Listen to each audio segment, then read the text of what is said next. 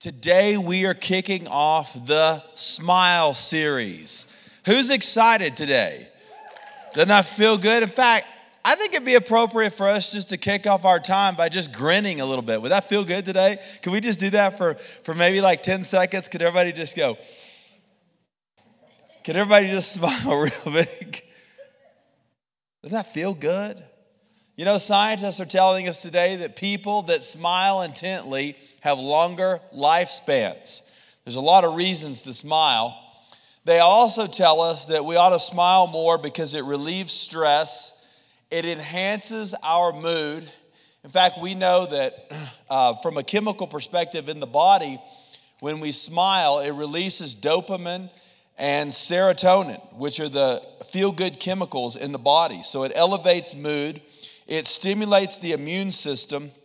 It lowers the blood pressure, and it helps us to stay more positive in life. Over the next few weeks, I want to share with you some of my favorite Bible verses that are going to help you. They're going to help you smile a little bit more.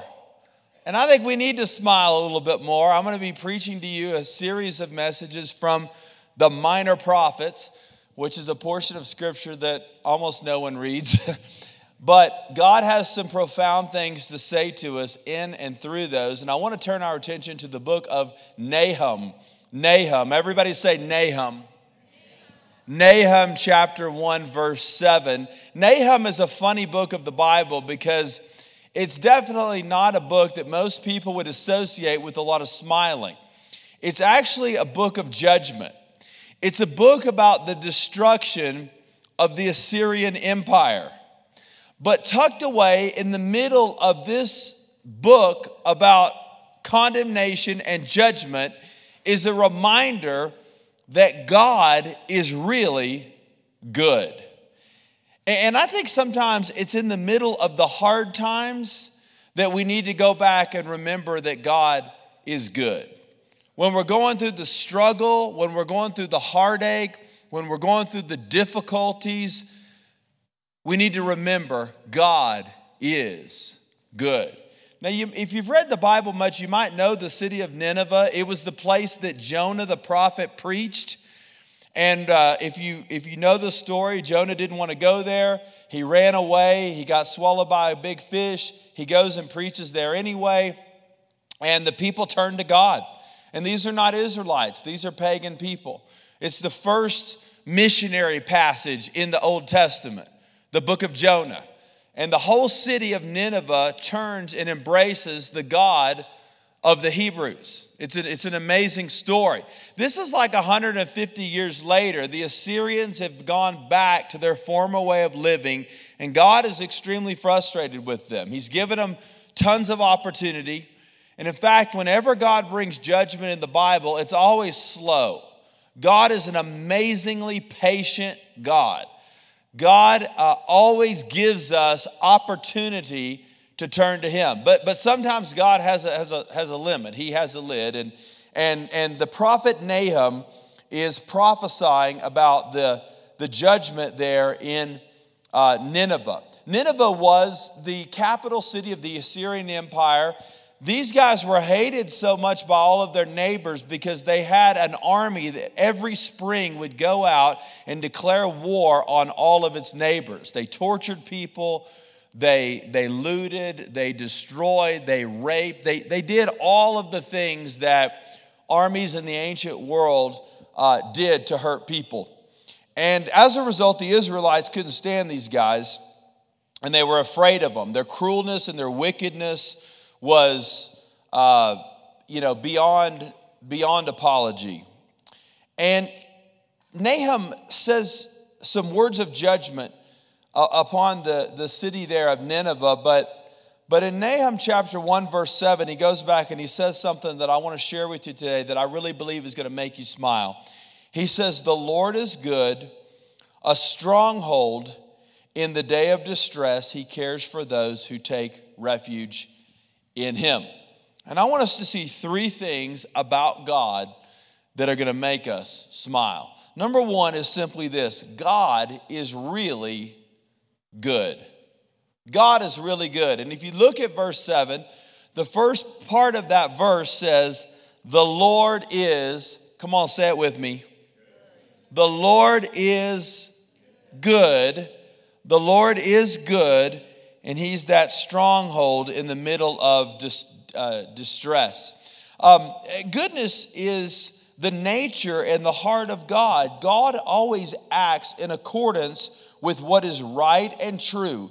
Goodness is a part of God's nature. He cannot contradict himself. His holiness, his righteousness, that's all a part of who God is. But a lot of people today are questioning the goodness of God. This is really not a new question. If you read back into the early pages of the Old Testament, Genesis chapter 3, when Adam and Eve are tempted in the garden, the very first thing that the serpent says to them questions the goodness of God. If you know the passage, you know that the serpent says, did God really say that you can't eat of the fruit of that tree? In other words, is God holding out on you? Is it that God just wants to kind of put you down? Is God really good? I mean, maybe he has some good days and some bad days, but I mean, maybe you're missing something, Eve. And all the way back at the beginning of human history, people were questioning the goodness of God. The goodness of God. Nahum says, God is good. God is good. I remember a few Christmases ago, actually a lot of Christmases ago, I was about 9 years old. I had asked for a bicycle for Christmas. And I wrote out my Christmas list, and I gave it to my parents. And my parents always bought really great presents for Christmas. I definitely got the hookup. But this Christmas, I did not get the dirt bike of my dreams. And it was number one on the list. And I'm thinking, come on, Mom, pull it together. Have you ever had a Christmas like that? You're like, guys, I made this easy. I told you where to buy it. I told you how much it cost. It was actually a very expensive bike. And I already had 2 other dirt bikes, okay? So maybe that had something to do with it. But I was kind of disappointed. It started to ruin my Christmas. And then I realized, wait a second. I got these really cool video games. I got a new basketball. I got some new clothes, which wasn't really what I was asking for, but those are pretty nice. And I got some other things. Maybe Christmas wasn't all that bad. Maybe you felt that way before. When it comes to the goodness of God, we need to stop thinking about what we didn't get for Christmas, and we need to focus on what we did get. What we did get. God has done a lot of things that are good in our life, even if there's still some hurt and some pain. And the goodness of God is spoken of in Psalm 27:13. This is the writing of King David. He says this, I would have despaired had I not believed that I would see the goodness of the Lord. Do you know why a lot of people are discouraged today? They don't believe that God is good. And David says, listen, I would have given up a long time ago if I didn't believe that God was really good. See, the faith, the belief that God is good is the thing that's going to sustain you in the middle of the greatest hardships of your life. And you may think, well, maybe David just had this charmed life. He was like king of Israel and, man after God's own heart and had all this cool stuff. Let me remind you, King David had a tough time. One of his sons, Absalom, tried to take the throne from him and caused a coup. David had to actually flee the capital city of Jerusalem for a period, and then his son was killed in the battle. David was heartbroken. David was chased around by Saul, his boss. King Saul tried to kill him. Found out he had been chosen to be the next king, and Saul was going to take him out. I mean, Saul was like a father figure to David, and now he's trying to murder me. One of his sons raped his daughter. I mean, if you just read the story of David, it's not that he had an easy life. The thing that kept David going through the adversities of his life was his belief that God was really good. And look back at verse 13. It says there of Psalm 27, I would have despaired had I not believed that the goodness of the Lord, that I would see the goodness of the Lord. And I love that I would see, because see, it's easier to believe that God is good to other people than it is to believe that God is good to me. A lot of Christian people are like, oh, God's good. God's good to everyone else, you know. I want to ask you a question. Do you believe that God is good to you? See, when you believe that, you can have a smile on your face even in the middle of great hardship. And God is good even when our circumstances are not. Here is where we find comfort. God is good even when the world is bad. We can always count on God. God is good, not because of my circumstances, but because of his nature. And God is remarkably consistent. He doesn't have like good days and bad days. He's always the same. And that's why David could say, man, I would have given up a long time ago. I would have quit had I not believed that I would see the goodness of God. I hope you have come to church today with an expectation that you will see the goodness of God. He follows this up in verse 14 and he says, wait for the Lord, be strong, and let your heart be courageous. Wait on the Lord. In other words, if you're saying, I'm really not seeing the goodness of God, David's instruction 2 times in verse 14 is wait for the Lord. Okay? God's not finished yet. Don't give up yet. He says, wait for the Lord. Look at it again. Wait for the Lord. And then he says, be strong and let your heart be courageous. Wait for the Lord. So we got to stay strong, take heart, and wait for the Lord. Wait for him. I can wait because God is good. James 1:17 says that every good thing bestowed is a perfect gift from above. So if something is not good, it didn't come from God. And you know, the gospel of Jesus Christ is an expression of God's goodness. It was God who sent his son Jesus to die on the cross and to rise from the grave to redeem us, sinful people who were lost and broken. And it was the goodness of God. It was the goodness of God. Sometimes our past disappointments, our past failures cause us to question God's goodness. Everything's great when everything's great. Sometimes God is just doing something new in our lives. Maybe that's why you're going through something. Sometimes it's the fact that we live in a broken, fallen world. Sin entered into humanity way back in the Garden of Eden, and we live in a broken place. We live in a broken place. That doesn't mean we have a broken God. We have a God that is in the process of healing a broken place, but we live in a broken world. That's why we have disease. That's why we have sin. That's why we have destruction. That's why we have animosity. By the way, God is the one that's holding the world together. Can you just imagine this planet without the goodness of God? I mean, you think it's bad now. You just wait. You just wait. And sometimes people do bad things, but that's not God. God's given us some moral freedoms. You know, God's not going to force you to do what is right. But none of that takes away from the goodness of God. The goodness of God. God's goodness is a core value. It needs to be a core value of our life, because when it's a core value of our life, we can smile even in the middle of the worst news of all. Some of us are going through the hardest time in our entire life today. I just want to remind you, God is good. God is good. He really is. And when you believe that God is good, it will strengthen your prayer life. Okay, you will pray with greater expectation. You will embrace bigger opportunities because you have faith. You know, listen, when you don't believe God is good, when you get a promotion at work, you just think, well, that'll only last for a while. You know, they're going to give me this promotion, but I'm probably not going to have it a year from now. It's the goodness of God that keeps us going. It keeps us full of faith. It keeps us full of hope. It keeps us strengthened. David says, I would have despaired. I would have given up a long time ago if I didn't believe in the goodness of God.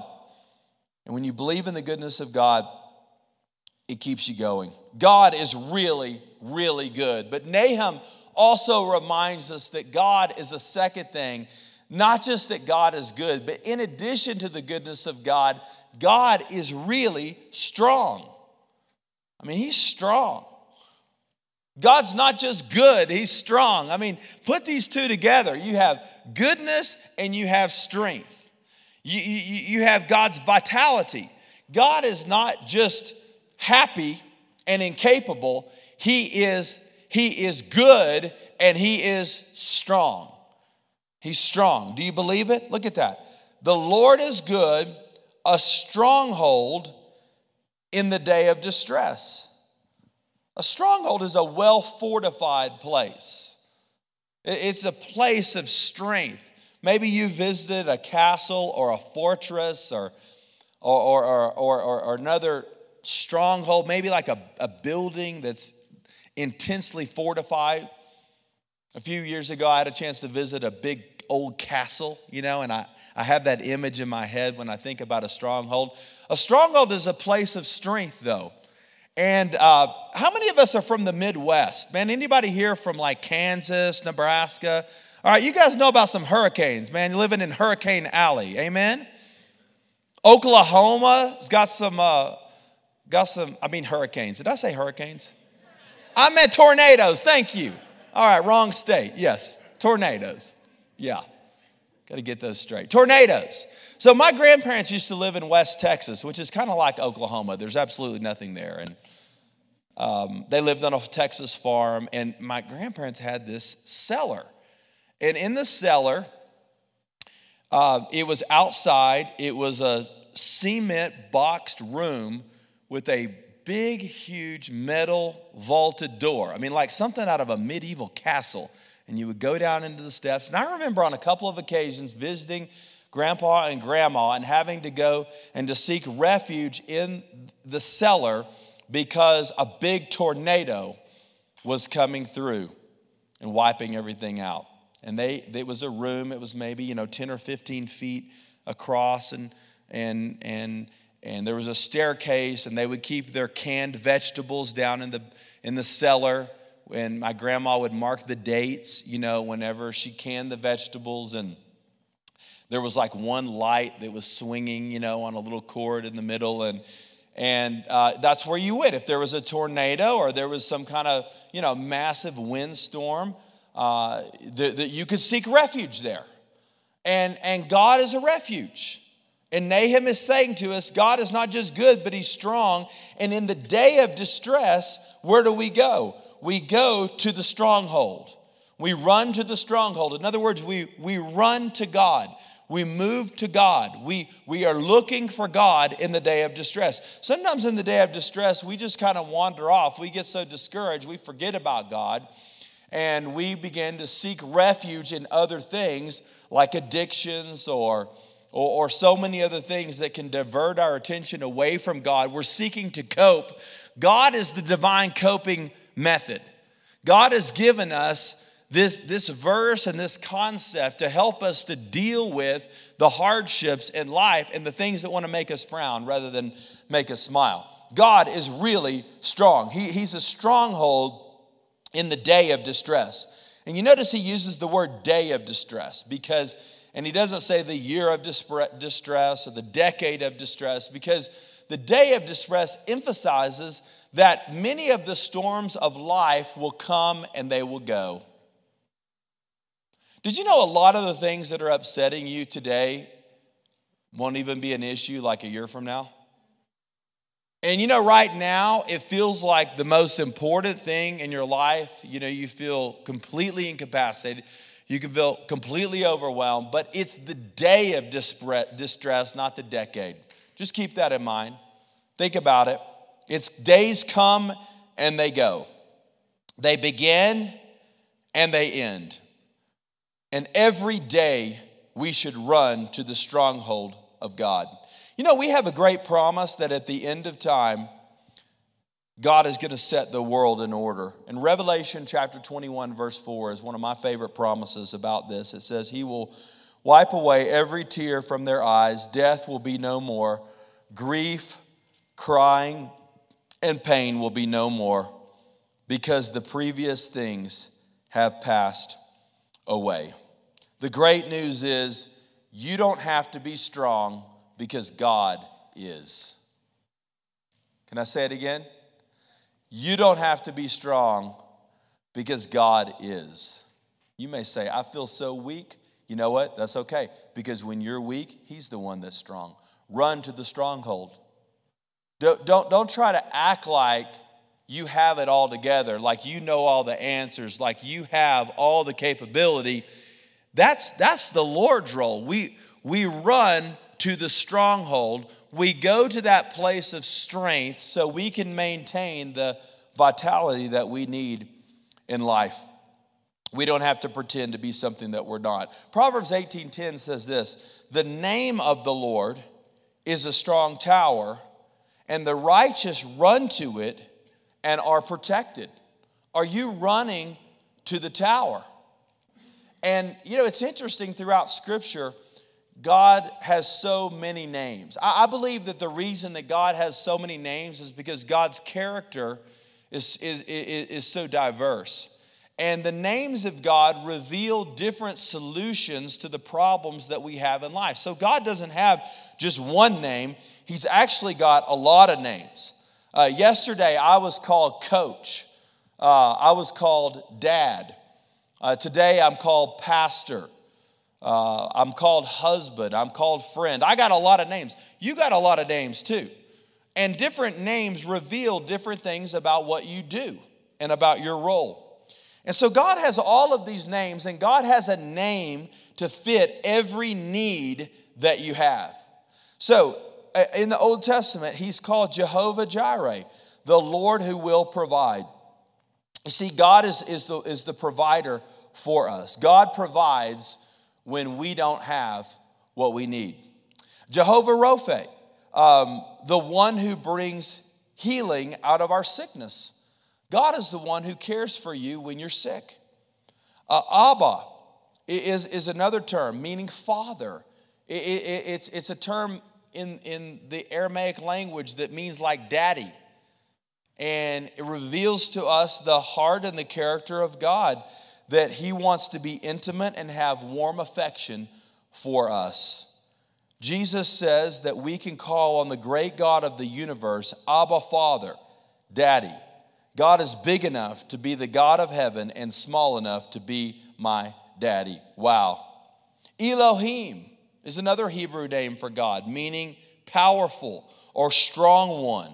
It speaks to the sovereign creative work of God. You know, sometimes you just need to know that God is in charge.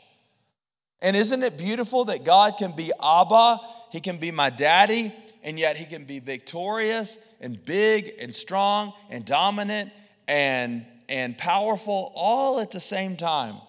He's also called El Shaddai, meaning the overpowerer. God will do what He purposes to do. He sustains, nourishes, and protects me.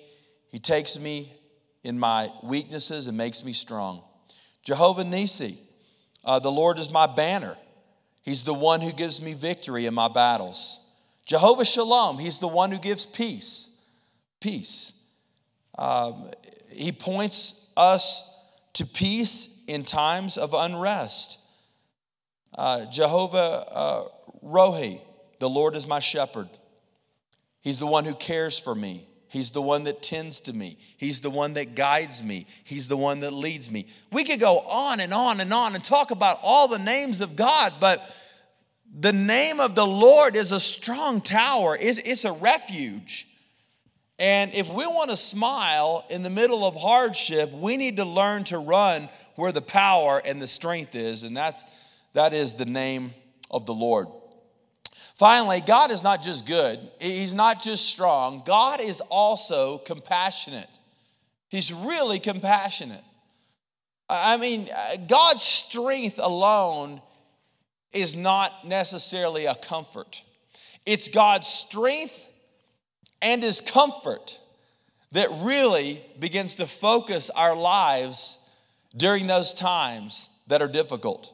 Look at this in Nahum 1:7 again. The Lord is good, a stronghold in the day of distress. He cares for those who take refuge in him. And look at that word cares. He cares. It implies God's tender care. Just like a doctor. Have you ever been to the doctor before? Maybe you were sick or you were injured and the doctor began to examine you and they ask a bunch of questions. And I remember when I broke my elbow, when I was in high school, the doctor, looked at it, he examined it. He wasn't, jerking on it and things like that. He was just, he was asking questions. He was analyzing. He was looking at the bruising. He was putting his fingers in his hands. He was trying to understand. He was trying to care for me. I was reminded of this a couple weeks ago. I fell down the stairs at my house, and after several days of not feeling like normal, I thought, I'm going to go to the doctor. Now, I don't know about you, but I don't enjoy going to the doctor. I would almost rather, the only thing I hate more than going to the doctor is going to the dentist, I really don't like to go to the doctor. So if I go to the doctor, it's like bad. It's really bad. So I'm going to the doctor. And he's asking me a bunch of questions. And at the end of our time, he says, Ryan, I think that you have some bruised internal organs because of the way that you fell. And he says, I think you may have chipped your sacrum. I was like, oh my goodness. He goes, but the good news is you don't have to have surgery. And I was like, well, praise the Lord. I was like, I don't want to have surgery back there. I mean, I don't want to have surgery anywhere, but I certainly don't want to have surgery there. I said, well, what do you do for these kind of injuries? He said, well, you just let it get better. And he gave me some supplements and, he told me it was going to be okay. Sometimes going to the doctor will bring some peace of mind to you, won't it? I mean, I felt like, well, I'm in a little pain. He says, you're going to hurt for a few weeks, but you're going to be okay. I'm like, okay, well, that's what I need to hear. Sometimes when we talk to God, it brings peace of mind. Sometimes when we talk to God, it brings a sense of security. Sometimes when the Word of God takes root into our life, it helps us to see a path forward to healing and to strength. And I think all of that is what's implied here in Nahum 1:7 when he says, he cares for those who take refuge in him. He's caring for us. He's looking at us. He's helping us. He's aiding us, just as a doctor cares for that patient. God is really compassionate. Now, God's compassion, I think, can perhaps be seen best in the 23rd Psalm. And let me just hit a couple of highlights there from Psalm 23 that I think relate to this. One is that God is the one who meets my spiritual needs. God's the one that meets my spiritual needs. In Psalm 23, 1-3, the Lord is my shepherd, I lack nothing. He makes me lie down in green pastures. He leads me beside quiet waters. He refreshes my soul.